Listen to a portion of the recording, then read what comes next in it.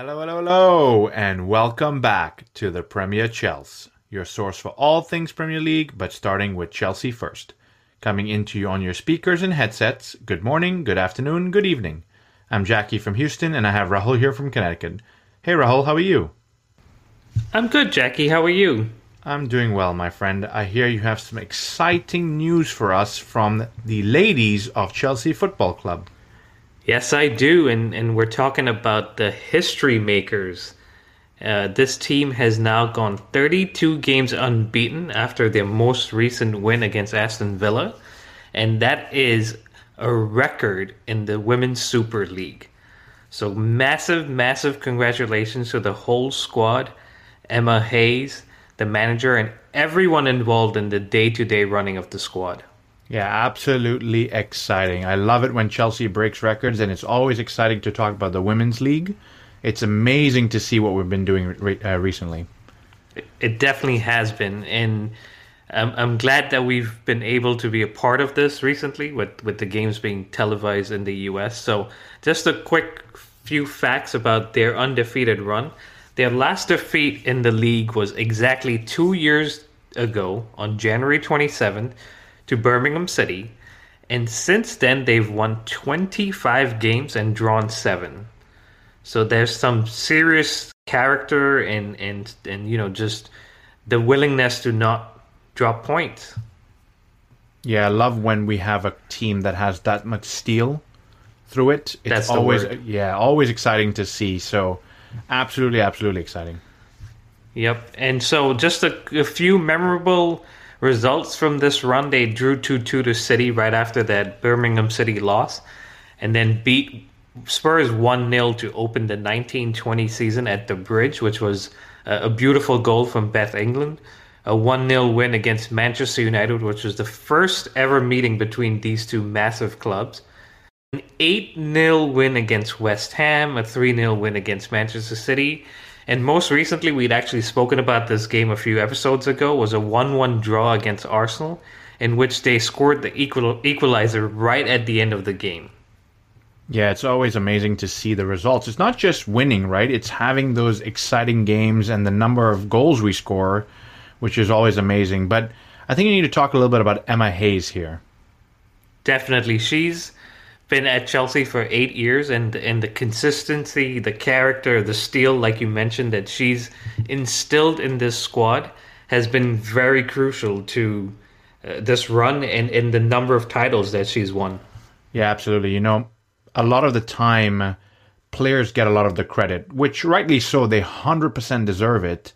But I think in this particular case, having a manager that's been there for so long and stabilize ship, just like we talked about in previous episodes, is something that's very, very admirable.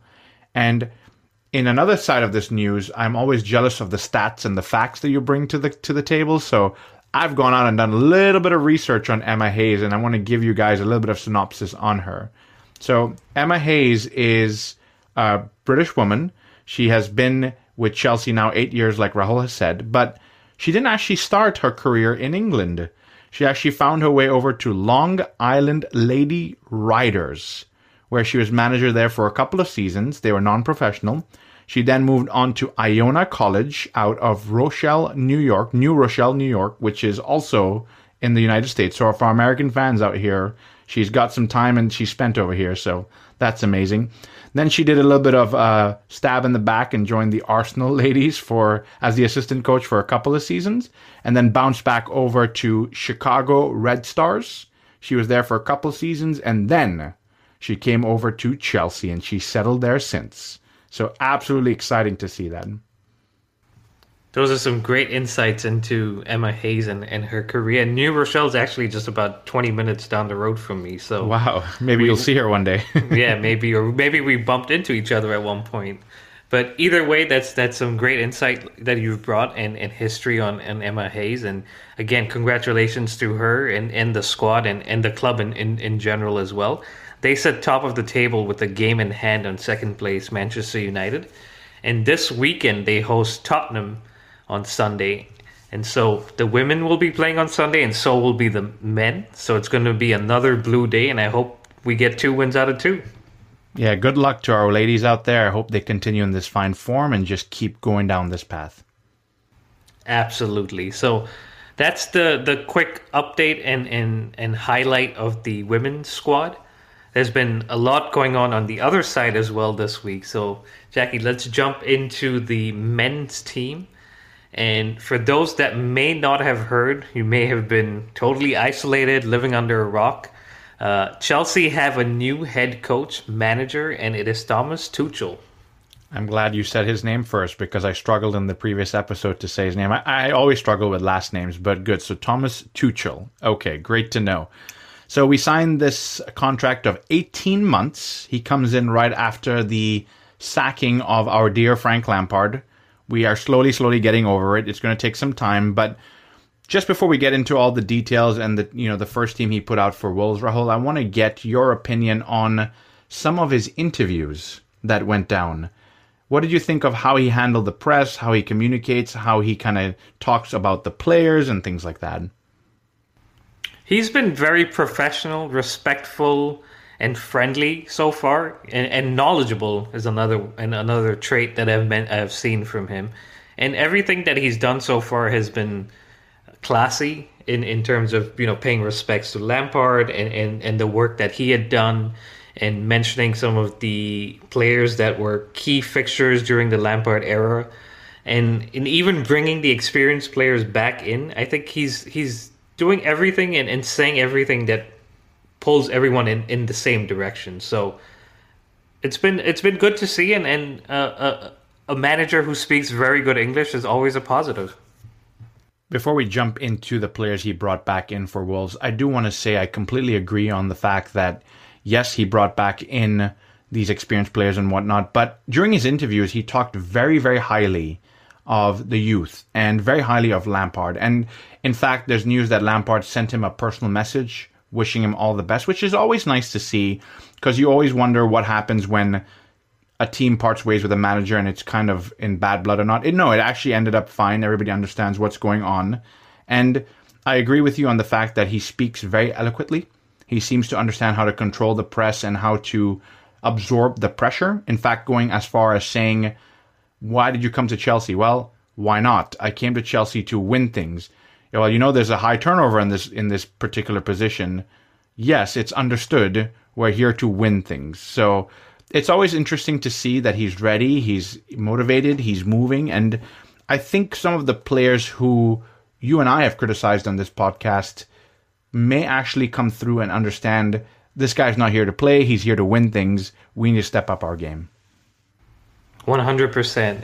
And just to touch back quickly on Frank Lampard and Jody Morris, I think they both obviously must be sad of their sacking, but I think Lampard sending the message and Jody Morris putting out a message thanking Roman and Marina shows that there isn't bad blood between the two of them and the club, and I'm sure sometime in the future, like we said, they'll come back. So it's good to see them supporting and wishing well to the new coaching staff. And you're right, Tuchel's been absolutely clear with what he wants to do with the club and trying to get the players and fans and the board pulling in the same direction. So I wish him the best, and I hope he does it, because like we've been saying on Instagram all week, his success is our success, and even though we're devastated by the Lampard news, we've got to support Tuchel because it's no fault of his, the situation he's been put in.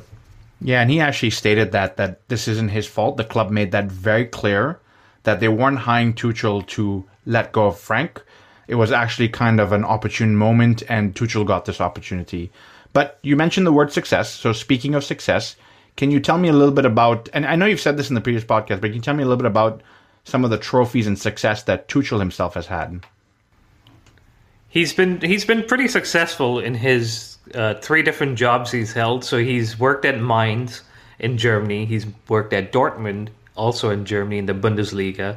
And then he moved to PSG in Liga 1.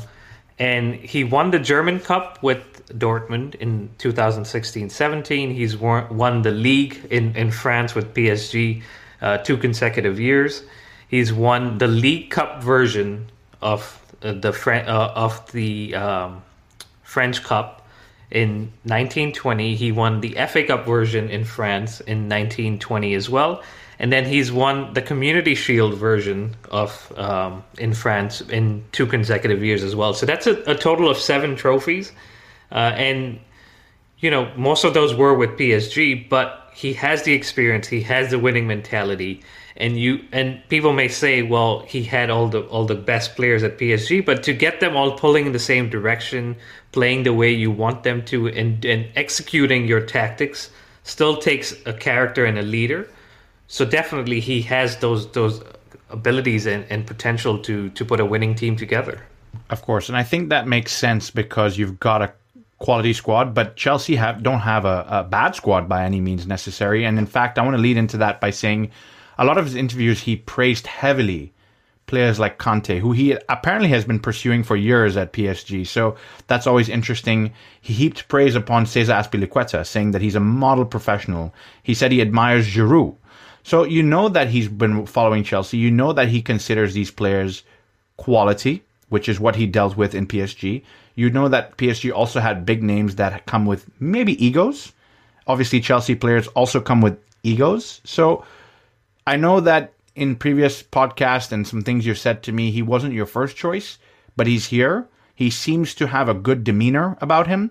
So I think we could have the making of something beautiful, at least for the next 18 months, which is going to be an interesting 18 months together with Tuchel. So we'll see how that plays out.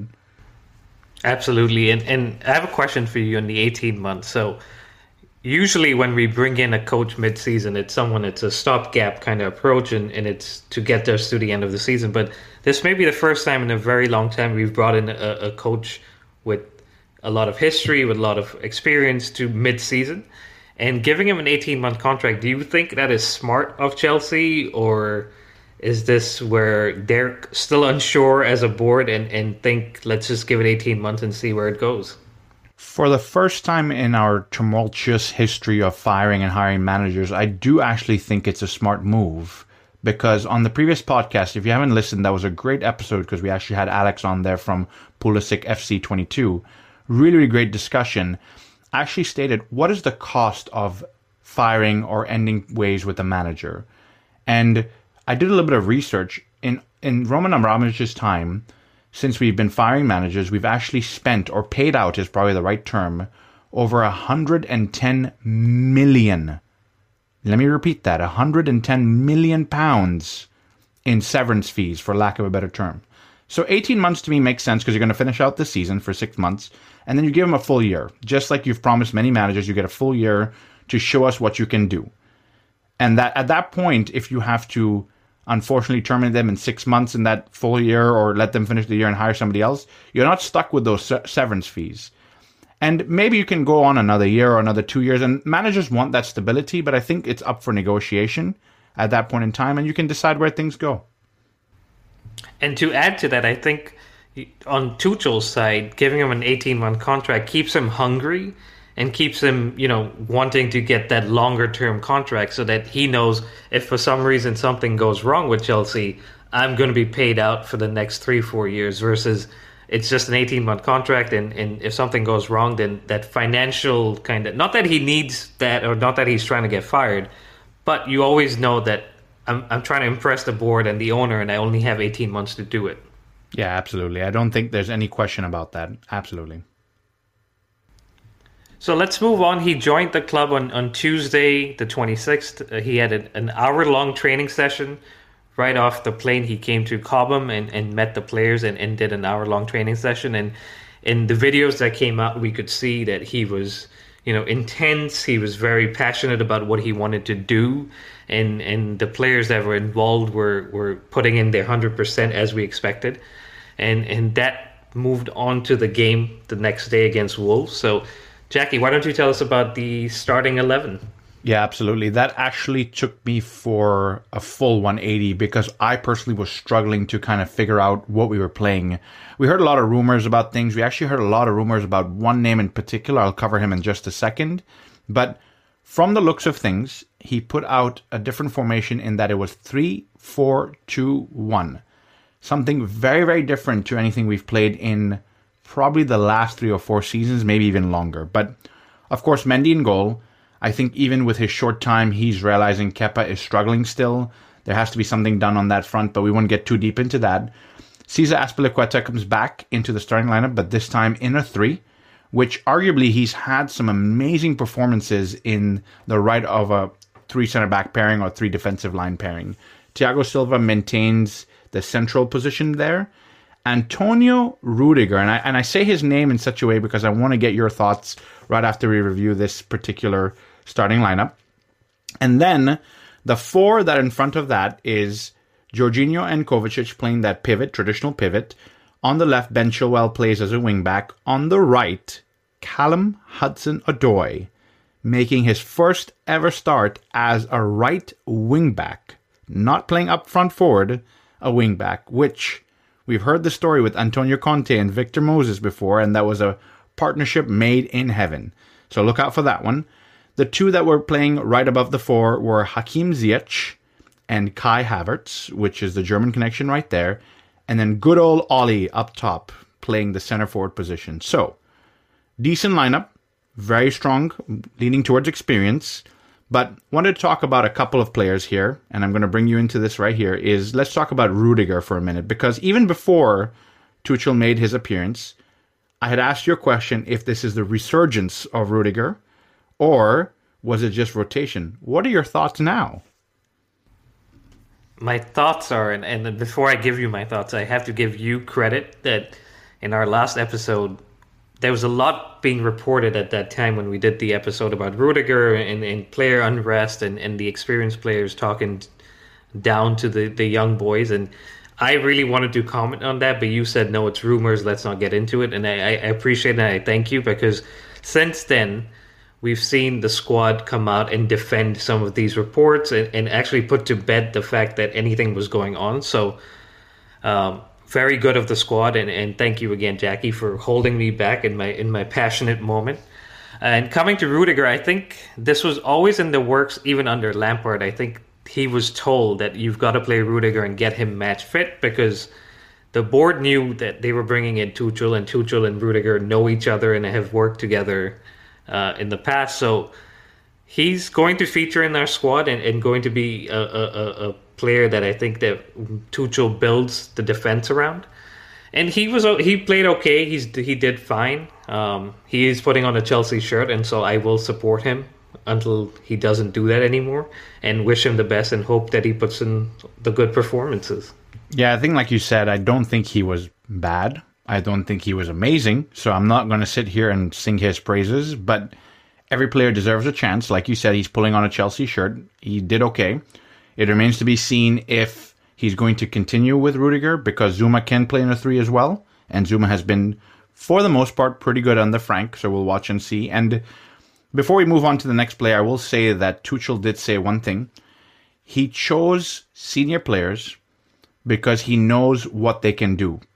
And in the simplest form, it means I've seen them on TV. I know how they play. I've tried to recruit some of these players. Example, Conte. Of course, Conte didn't play. So I can rely on them given that I only had 1 hour with this team. But he did follow up and say, I do see some excitement in these young players, notably Mount. And the next one, Hudson-Odoi. So what are your thoughts on Hudson-Odoi? Playing at wingback. He was brilliant. I mean, he's taken this change in his stride. He's taken this change of position in his stride.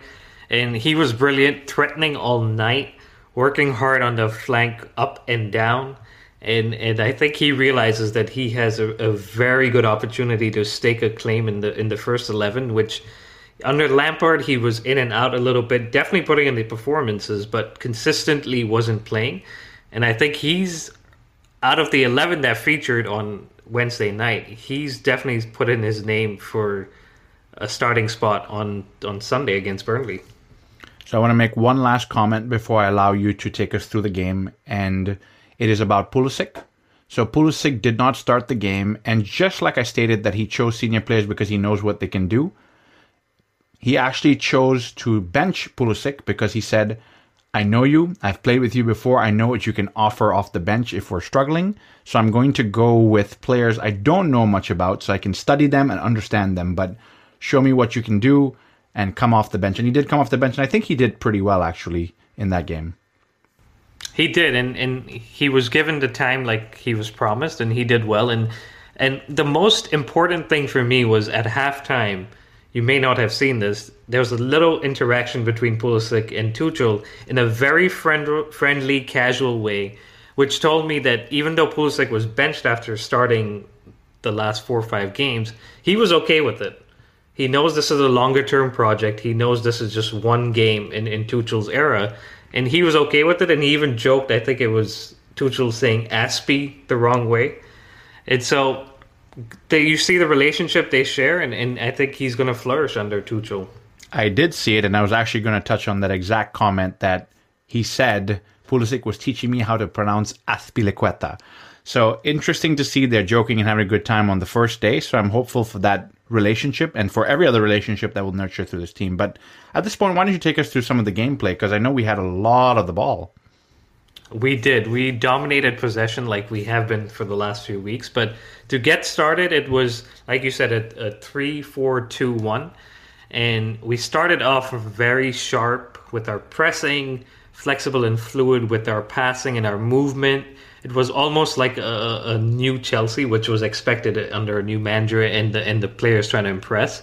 But we looked good for the first 30, 35 minutes. And like I said, Hudson-Odoi putting in tasty crosses and creating chances. And we should have scored from one of them very early in the first half. But he flourished in that role, and I think he continues to keep his spot. But there was a clear indication of trying to play in Hudson-Odoi and Chilwell on either flank.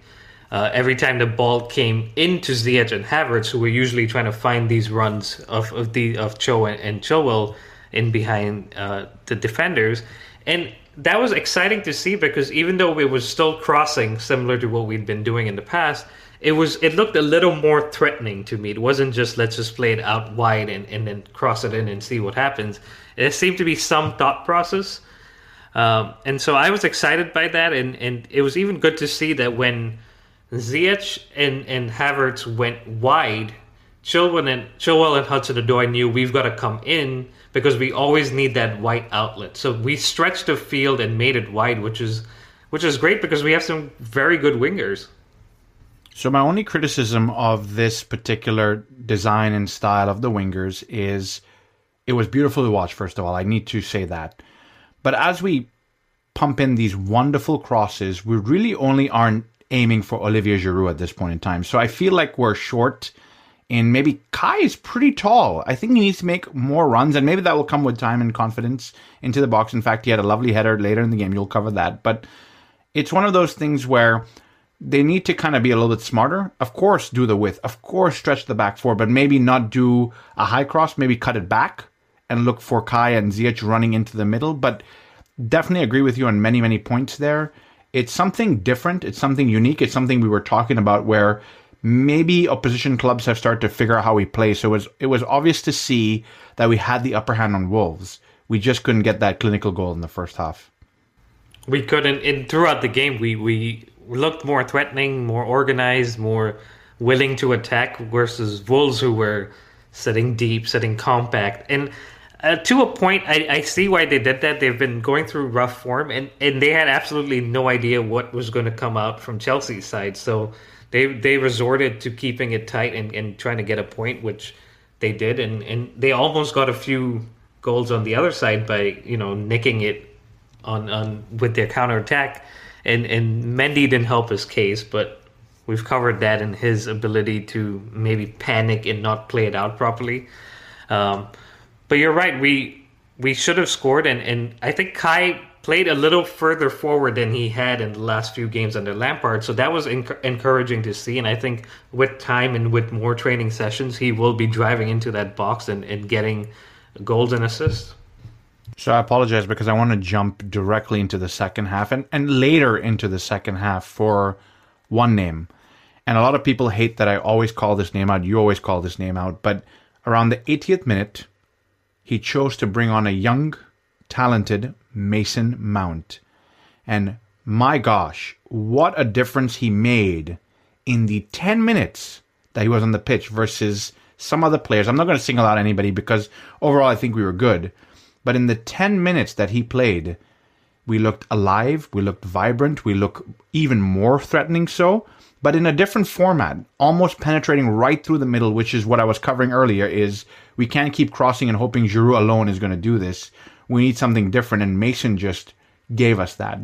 So, jumping off of that, is there a problem or a threat for Kai? Because if this is the formation, and he could change this, of course, he only had one game to kind of go through this, but is there a threat for Kai in that Tuchel may sit down and watch and be like, Lampard was onto something here. Mason Mount is a player.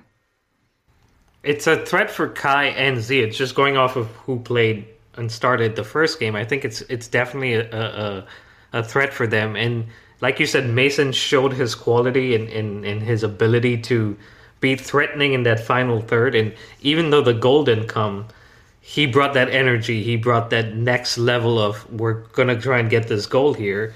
And the only little criticism I have of him, and it's very, very picky, is he's got to clear the first man on those corners. But that will come, and that's very picky, like I said, of me. But like you said, he was very good, and I think he took it in his stride that he was dropped, because he had been starting every game. He was just a captain, and for a young player to be dropped, even though it's a change in management, may be discouraging, could affect you negatively mentally, but none of that happened, and he's taken it in his stride and wants to prove to Tuchel now that I am deserving of starting. I think you're right. He didn't miss a beat. As soon as he came on, he was into the game, into the flow, figured out where his position was, and really contributed. Now, on the flip side, I do need to bring up a sore subject, because this one really frustrated me throughout the game. And I don't know what Tuchel thinks, but I do want to know what you think, and that is Jorginho. Because a lot has been said about this player. People, not all people, because he's definitely been the subject of some abuse from Chelsea fans, but high-level managers, because Pep has praised him, Lamps has praised him in the past for his experience. Tuchel said they've, interested in him in the past. Sarri loved him to death. What did you make of Jorginho? Because I'm going to hold back on my comments here for a minute. This is a trick question, but I will try to answer it in the best way possible without being negative. So Jorginho and Kovacic playing together in midfield brought back memories of Sarri and the passing back and forth and controlling possession. But that's exactly what Tuchel wanted to do, was he wanted those two to be the outlets for passing into the middle and them distributing it out wide or back to the center backs. And to that point, they did that very well. I don't think Jorginho is ever going to be that player that drives with the ball and does it like Kovacic does. So when Conte is fit, I think, and I may be wrong, it's going to be a double pivot of Conte and Kovacic. And Jorginho would miss out. But if Jorginho starts playing this ball a little faster, tries looking for that final ball in behind the defense, he could be dangerous. I think he just prefers to play those short passes and keep it simple, which sometimes frustrates you and I and some of the other fans, because we want to see a little more creativity and industry from a creative midfielder, which is what he is. You're so diplomatic. I love it. That's really nice of you to say these things. I'll unleash my comments at this point. I'm not going to be very, very critical, but I thought he was the poorest player on the pitch for us on the 11, even the players that came off the bench, because in the position he's in, which is that pivot to protect the back four, defensively, he offered nothing. I'm going to be very, very blunt here. Players were able to go by him. He couldn't make good tackles. So, okay, you're not our defensive midfielder. You're going to be our creative midfielder. Right, left, short pass. What are you truly offering to this team? And I know in a slower league, in a different league, Napoli, where he came from, he is what they call the regista, which controls the tempo of the game. This is the Premier League. You don't control the tempo of the game unless you boss it. And physically, he doesn't boss a game. I'm very worried because we paid a lot of money for him. He's struggled under Sarri. They said give him time. Lampard picked him, didn't pick him, picked him, didn't pick him, so he couldn't figure out what to do with him. He's now turning 29, I believe. Unless Tuchel really, really loves him or figures out what to do with him, I'm wondering what Chelsea are going to do long term. I'm not telling you And I'm not telling our listeners he's a horrible player. I'm just wondering, on the scale of Billy Gilmore, on the scale of Ruben Loftus-Cheek to come back, Barkley to come back. Yes, they don't play the same position. We are flooded in the midfield, and what does he bring that some of these other... Mount played the pivot the other day, by the way, and did a wonderful job. So I'm sitting here scratching my head wondering, and I'm not a manager, guys. I'm saying I'm not a manager, but it's a very, very frustrating player to have in your team. It's almost, if you think about Cesc Fabregas, who was slower, not the most defensive, but played in the pivot, and my gosh, could he pick out a pass. And I know Jorginho can do it, but how often? In a game, once, twice? It's not enough. It's just not enough from him. That is what Tuchel will have to unlock, and you're right. Neither of us are managers. We just watch the game and support our team, and sometimes have some good insights. But you're right. I think with Jorginho, defensively, we know once the team's attacking us and going to counter, he's going to be eliminated within seconds because they'll just brush by him. I do have to give him credit that he doesn't stop trying, in that he will make it back into defense and try to, influence the play. And with the back three, if that is what we'll be doing, and Tuchel prefers to have a back three, at least when we're attacking, I think Jorginho gets covered a little bit because there is a center back that may come in and step up to try to stop the attack, or a Conte that would clean up for all his teammates and pass the ball and smile and be happy. So I think if Tuchel's able to unlock that vision that he has, I think Jorginho has it. We saw it against Watford last season when he played that first-time ball to Tammy. He has it. I think we've just got to unlock it and play to that advantage that, Jorginho, when you get it, just know Kai is going to be making a run, or Timo is going to be making a run when he's back because he's got the pace, and play it to them. Don't try to just knock it back to Kovacic, which frustrates you, me, and I'm sure it frustrates managers at certain points. I will be cautiously optimistic given your analysis. It will just take some time for me to come on board, but if Tuchel can unlock that vision, which I do agree with you, I think he has, maybe it's just giving him the freedom or the confidence to say, go ahead and do it. Don't just play the short ball. Go ahead and do it, because we need some opportunity. We need some goals to unlock certain tight defense, just like Wolves were. It can't be playing it wide and hoping for the cross. That ball over, and let's see what happens. Absolutely, and the next few games are against teams that are going to sit tight, sit defensive. So we've got to figure out a way of unlocking them in getting the best out of our attacking squad. So I think overall the 0-0 was fair. We should have nicked it 1-0 right at the end with Kai Havertz's header that was cleared by a defender who had no idea the ball was coming to him. But that it is what it is, and the game ends in a draw, and that's Tuchel's first game as Chelsea manager ending with a point, which is the first time, a second time a Chelsea manager, permanent Chelsea manager, has gotten a draw in his home opener, and the first person was Frank Lampard. You can't make this up. I think you were trying to bait me over there. No, it was okay. It's, of course, he only had 1 hour with the team. I didn't see so much change yet. Yes, the formation changed, but overall we usually kept possession and all that, so nothing major changes. But I'm not here to criticize him. I don't think I've criticized him once yet. I think we just got to give him a little bit of time and see where things kind of flow from here. I agree with you, and I think it would be wrong of us to criticize him, and it would send the wrong message to our listeners and people that may be on the fence about him, and still hurting from Lampard's departure. So, guys, stay positive. It will get better. It has to get better. We are Chelsea, and we always find a way around it. And believe in Tuchel and in what he does, and I'm sure he will start finding wins with hopefully with this weekend. Yeah, and just one final note before we move on out of the Chelsea discussion, the Tuchel discussion, is he was actually asked that same question, and I asked that same question on the previous episode, was, will there be a fan backlash? I don't know if you heard this, any of the fans listening out there, and he answered it very, very, very eloquently, is, I hope not, because a lot of this is not my fault. And Rahul, you and I sat here and criticized the board, which as fans, I think we have the right to do so because of the passion and the love we had for Frank. But this isn't Tuchel's fault. It was very clear that the board were going to do whatever the hell they wanted to do anyway. So let's go forward. Let's see what happens. Again, he's here for 18 months at the minimum. And we saw some positive signs as far as communication, as far as what he's going to do with youth, because he didn't say he's going to rule them out. And we can make the decision in 18 months. And from there, we move on. So I think let's be patient. Let's be positive. There are a few more games to come. We will keep reviewing them like we do on every episode. We'll keep you guys posted. And you let us know if you have feedback on Tuchel.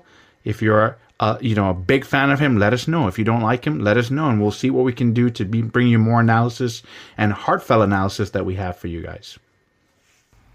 That's a good way to wrap up our discussion on the men's team and wishing them all the best for the Burnley game, which we will touch on later on in our Premier League preview of the weekend. So let's move on to some of the other games that took place over the last few days. And we predicted a win for Chelsea. Both of us did. That didn't happen, so we got our predictions wrong there. Everton-Leicester, the final result was 1-1. You went for a 2-0 Everton win, and I predicted a 1-1, so I got that right. Brighton-Fulham was 0-0, no goals at all, and we both predicted wins for Fulham, so that didn't happen. This one was a shocker.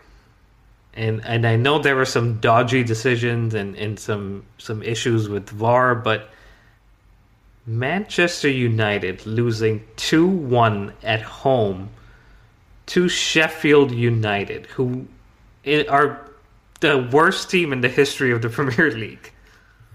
Raul, I have no words. I have no words to describe this because I predicted this being 3-0 in Manchester United. I mean, on paper, on form, everything points to this is an easy Manchester United win. Yes, there's some controversial decisions. I don't know what to say about those. Okay, there's some VAR decisions, fine. But at the end of the day, you take your chances and you put them away and you defend well against a team that's smack bottom. And when I say smack bottom, I mean significantly bottom of the Premier League. I really don't know. I'm at a loss of words of how to describe what happened. And the only thing, as I soul search here, is this is the Premier League. Anybody can beat anybody. We've seen that. I've said that. But I really don't have any other words to describe this game. It's a shocker. It really is. It's a shocker in the result, but it's a huge wake-up call for Manchester United, who've been flying and doing very well recently. But for their players and for everyone involved, I think this is a moment where they say, whoa, hold on, everything's been going well, but we've got to show up for every game. We can't just decide to not show up against the bottom team because, like you said, this is a Premier League. Anyone can beat anyone. So in their quest for the title, this was a kind of a big blow because Man City now sit top with the game in hand. And they're flying 11 consecutive wins and a thumping of West Brom most recently. So if Manchester United want to keep the pressure on, I think they've got to start winning games like the ones against Sheffield. But again, dodgy decisions and all that, we understand, but do your part and those decisions won't come into play. Yeah, and I hope or I wonder if this is just a blip, because like I said, anybody can beat anybody, and maybe Manchester United will go back to winning ways. But I must say, Manchester City also still have a game in hand. They sit top of the table, and this win, if they do win that game in hand, will actually open up some daylight, which at this point in the season, yes, I was talking about, yeah, we're all tight, but when you get to this point in the season, 4 points at the top of the league is 4 points at the top of the league. It makes it very, very difficult to catch up. It does, and we're seeing that with our team as well, which is trying to close in on the top four. So I hope Manchester United can win against Arsenal because that will help us, create some distance if we do our business. But let's move on to the big game, and that was the game between Tottenham Hotspurs and Liverpool. And you predicted it a Liverpool win. I was a little more hopeful that Tottenham were going to get it, but it ended 3-1 to Liverpool, and wow, it was Liverpool winning their first game since December 27th, scoring a goal from open play in 430 something minutes. So they found the right time to get it done. Absolutely, because I think what happens is when you play a team like Tottenham and a manager like Jose Mourinho, everybody starts to kind of wake up. Almost like it's time, we deserve this, we know who we are. And credit to Liverpool, they played with Jordan Henderson in centre back, if I'm not mistaken. They did, yeah, and they then subbed off Matip at halftime and brought in the youngster Williams. So, you know, even with their issues at center back and along the team, they're finding results. And I know, again, it was their first win in a while, but to do it against Spurs and their threatening attack, kudos to them. Yeah, and they sit now fourth, obviously, in the Premier League, which is getting to a really, really exciting moment right now as we get closer, because I think it's getting very, very tight at the top, and you're slowly seeing a top four that's breaking away from everybody else. So for clubs like us, Chelsea, for clubs like Arsenal, clubs like Everton, who are pushing for that top four, now is really the time not, I repeat, not to slip up, because this is the point of the season where you see the top teams kind of split away from that middle tier, and that middle tier split away from the relegation battle. So I'm worried, but I'm also hopeful. So we're going to have to watch and wait and see how this game plays out. Yeah, we will. And I think that's a good transition to just doing a quick preview for this upcoming weekend. So we play Burnley on Sunday morning, and I'm sure Tuchel's going to change it up because he's now had a few days to train and get to know the squad. So do you think he plays the same formation, or is it going to be a switch up? Do we go to a back four? You know, Conte comes back in, I think, but apart from that. Yeah, it's honestly very tough because he chose his team based on the hour. Now, they performed decently, so at the very least, I think he's going to stick with the same formation to give them another run out at that style of football or that tactic of football to see how things shape up. So obviously, you're not going to change your goalkeeper. We've already discussed this over multiple episodes. Mendy's going to retain his place. I think the same back three keep their formation of Azpilicueta, Silva, Rudiger. If we kick off from this game and do well, I think you're going to see them as the prominent back three. Maybe Zuma can stake a claim or push Rudiger. Maybe. I don't know, but there's a German connection there. You never want to count that out. The midfield, or the four in midfield, is really where it gets interesting. Chilwell looked a little bit off. I'm not saying he was horrible by any means. He also did get substituted. Maybe there's room for Pulisic to play wing back, which is weird to say that way, but you never know. But I really want to talk about the midfield with you as far as the pivot goes. If Conte comes back in, does he pair with Jorginho, Kovacic, or somebody else? I think it's Kovacic, and those two kind of complement each other in that Conte can be box to box, and so can Kovacic. And that would be good because we will need someone making a deeper run against Burnley than our attacking players. So I think those two would be my choice. But if Conte is still not 100%, then I think he goes with Jorginho and Kovacic. Okay, that makes a lot of sense. And then, of course, at right wing back, I think Hudson-Odoi performed so well. In fact, I think he was the man of the match for everybody who watched the game, that he has to continue.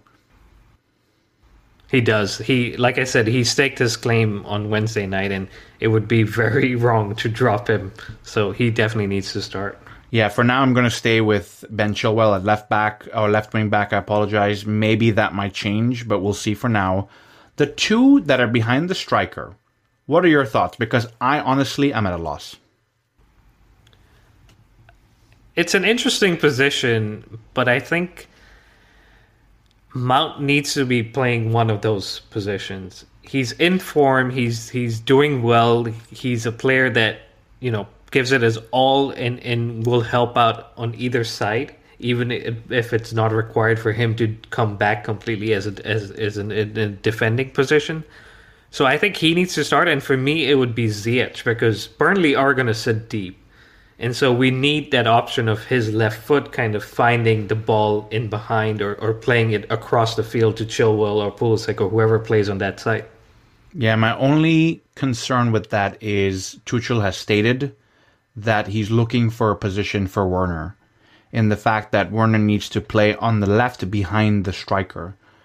Given this formation, that left second pocket might fit Werner perfectly. I really have no clue. So I think it makes sense that Mount plays. I agree with you. I don't think anybody else should take that position except him, but it remains to be seen. And for me, maybe Werner gets to slide into that position because with Burnley sitting deep, he might get some opportunities to run in behind. But now, to the center forward position. Does Giroud continue? Does he bring in Tammy? Maybe he slides in Werner. Thoughts? I think Giroud continues, and that's because Burnley are a tough physical side in defense, and I think he's going to rely on Giroud, who has that experience of playing and being the link between our attacking players. So I think it's Giroud, but if Tammy comes in, then he's done a decent job of scoring and being that link. So either or I'd be okay with. Yeah, and to touch on Burnley, honestly, they are doing pretty well for somebody who's sitting in 15th place in the Premier League. I'll run through their form very, very quickly. They won against Sheffield United 1-0, and then they went on to 2 losses, which, to be very honest with you guys, it's pretty respectable. They lost 1-0 to Manchester United, and then 1-0 to West Ham United, who are 2nd in the league and 5th in the league. West Ham United, we need to talk about them another time, but wow. And their last 2 games, they beat and broke Liverpool's home run with a 1-0 win, and now they come off a 3-2 win against Aston Villa. So, for anyone thinking it's 15th place Burnley, this is going to be an easy game, I don't know. It's going to be a tough game. Rahul, give me a prediction. Tough game indeed, and I think if we didn't have a new manager and in a different style of playing, this would have ended maybe in a draw, but I think Tuchel's hungry and the squad's hungry to get this first win, so we win it 3-1. You can sense the doubt in my prediction, but I think we win it. That's where I'm going. Not only doubt, but some optimism there with 3 goals. Wow. No, honestly, I would love to see us score a couple of goals against Burnley. Maybe 2-0 from my perspective, and I just want to see us keep clean sheets and continue down that path. I think keeping clean sheets is the pathway to moving towards the top 4. The clean sheets also help your fantasy team. So that is true, my friend. For those that don't know, Jackie now holds 3 of Chelsea's center backs in his fantasy team. I must say, I'm slowly egging my way to the top of the Fantasy Premier League with wins off of defenders only, because my forward line is not doing that great. But that's a story for another day. Shall we move on to one of my favorite segments, the Blast from the Past? And Rahul, I would love for you to go first in this one and tell us who you've picked this week. Yeah, my favorite segment too. And I picked this player based off of our most recent Instagram post. And I think this is a good point to thank our Instagram followers. We've now reached 400. Which for Jackie and I, we've just been doing this for a few months, and to be at 400 followers and having people listen to us is very, very good and feels good, and we appreciate the support. So my blast from the past is Nicolas Anelka. And he is a French international and a well-traveled man and played for Chelsea. So I'm so excited you've picked a Chelsea boy through and through. Well, you didn't let me finish. He's played for Chelsea, but he's also played for these clubs. So PSG, Arsenal, Real Madrid, Liverpool, Man City, Juventus, Mumbai City FC, Bolton Wanderers, and obviously Chelsea. And I've still, in this list, kept a few out. All right, you've picked a successful Chelsea boy through and through. Well, he's well traveled and very successful. So let me jump into it. And in order to not give you a long history and of everything that he's done, I'll start with his time and his move to Bolton for a club record of £8 million in 2006. And I know this is the blast from the past player segment, but Bolton are a blast from the past club that were a mainstay in the Premier League about 10, 15 years ago. So he made 53 appearances for Bolton, scoring 21 goals, and in January of 2008 signed for Chelsea for £15 million. He scored his first goals for Chelsea, in an FA Cup tie against Wigan, and then his first Premier League goal against Portsmouth. He also featured in the team that made it to the Champions League final that season in 2008. And I know this is a touchy subject for us, Jackie, but he did miss the crucial penalty that gave the title to that other team in Manchester. In the following season, with Drogba out with injury, Anelka played as the main striker and actually finished that season as the top goal scorer in the Premier League, which earned him the Golden Boot. The following season under Carlo Ancelotti, he played more on the wing since Drogba was back. And you may remember Drogba was absolutely firing that season. So Anelka was moved to the wing, and he continued to do the job and won the Premier League title and FA Cup with Chelsea that season. He stayed at Chelsea for an additional 2 seasons. And under AVB, Andre Villas-Boas, was sold in January of 2012. AVB kind of had a thing against the experienced players. And so Anelka was one of them to leave Chelsea, and he moved to China in January 2012. He finished his Chelsea career with 125 appearances, 38 goals, and won 1 Premier League title and 2 FA Cups. He moved to China, then moved back to Juventus, then West Brom, and finally ended up in India and played for and managed Mumbai City FC. So in his 19-year career, he made a total of 508 appearances, scoring 157 goals. Take a bow, Nicolas Anelka. Personally, one of my favorite players ever to pull on the shirt. Yes, I know he's played for a whole host of clubs, but he came to us in a difficult time. And when one of our best strikers ever was out injured and really, really took over that torch, and exciting to watch him. I loved him as a player. It didn't go well towards the end, but I will always remember him for the amount of goals and the contribution he brought to this team. And, sticking with strikers, I do have to give you a little bit of a run-up for a good striker that we've had in the past. And I had to go a little bit deeper into the archives for this one, and that was Tor André Flo. So Tor André Flo was a Norwegian international that signed for Chelsea in the summer of 1997. He came in from a local Norwegian club called Brann. I hope I'm saying that right for any Norwegian listeners. For £300,000, which in this day and age isn't a lot, but in 1997 there was a decent amount of money for that player, coming from, no disrespect to Norway, but some of those countries didn't have players that many people knew much about. So Chelsea really wanted to get him. He was successful there. He started his career actually pretty well with us in his first season, scoring 15 goals, including a hat-trick in a 6-1 thumping of Tottenham Hotspur. So if you ever wanted to know the definition of the word instant legend, this might be it right here. He also was our top goal scorer in the 99-2000 season with 19 goals, helping us lift the FA Cup and reach the Champions League in the quarterfinals, where he scored twice in a 3-1 win against Barcelona. Now, we ended up losing that game, but again, just adding to that instant legend status right there, because we all know the history with Barcelona and Chelsea. Going into the 2000-2001 season, Chelsea signed 2, I'm going to drop some names here again, 2 amazing strikers in Jimmy Floyd Hasselbank and Eidur Gudjohnsen. And really, he found chances hard to come by as a starter. He made a total of 163 appearances for Chelsea, scoring 50 goals, 70 of those coming off the bench. He was sold in the winter transfer window of 2000 for £12 million.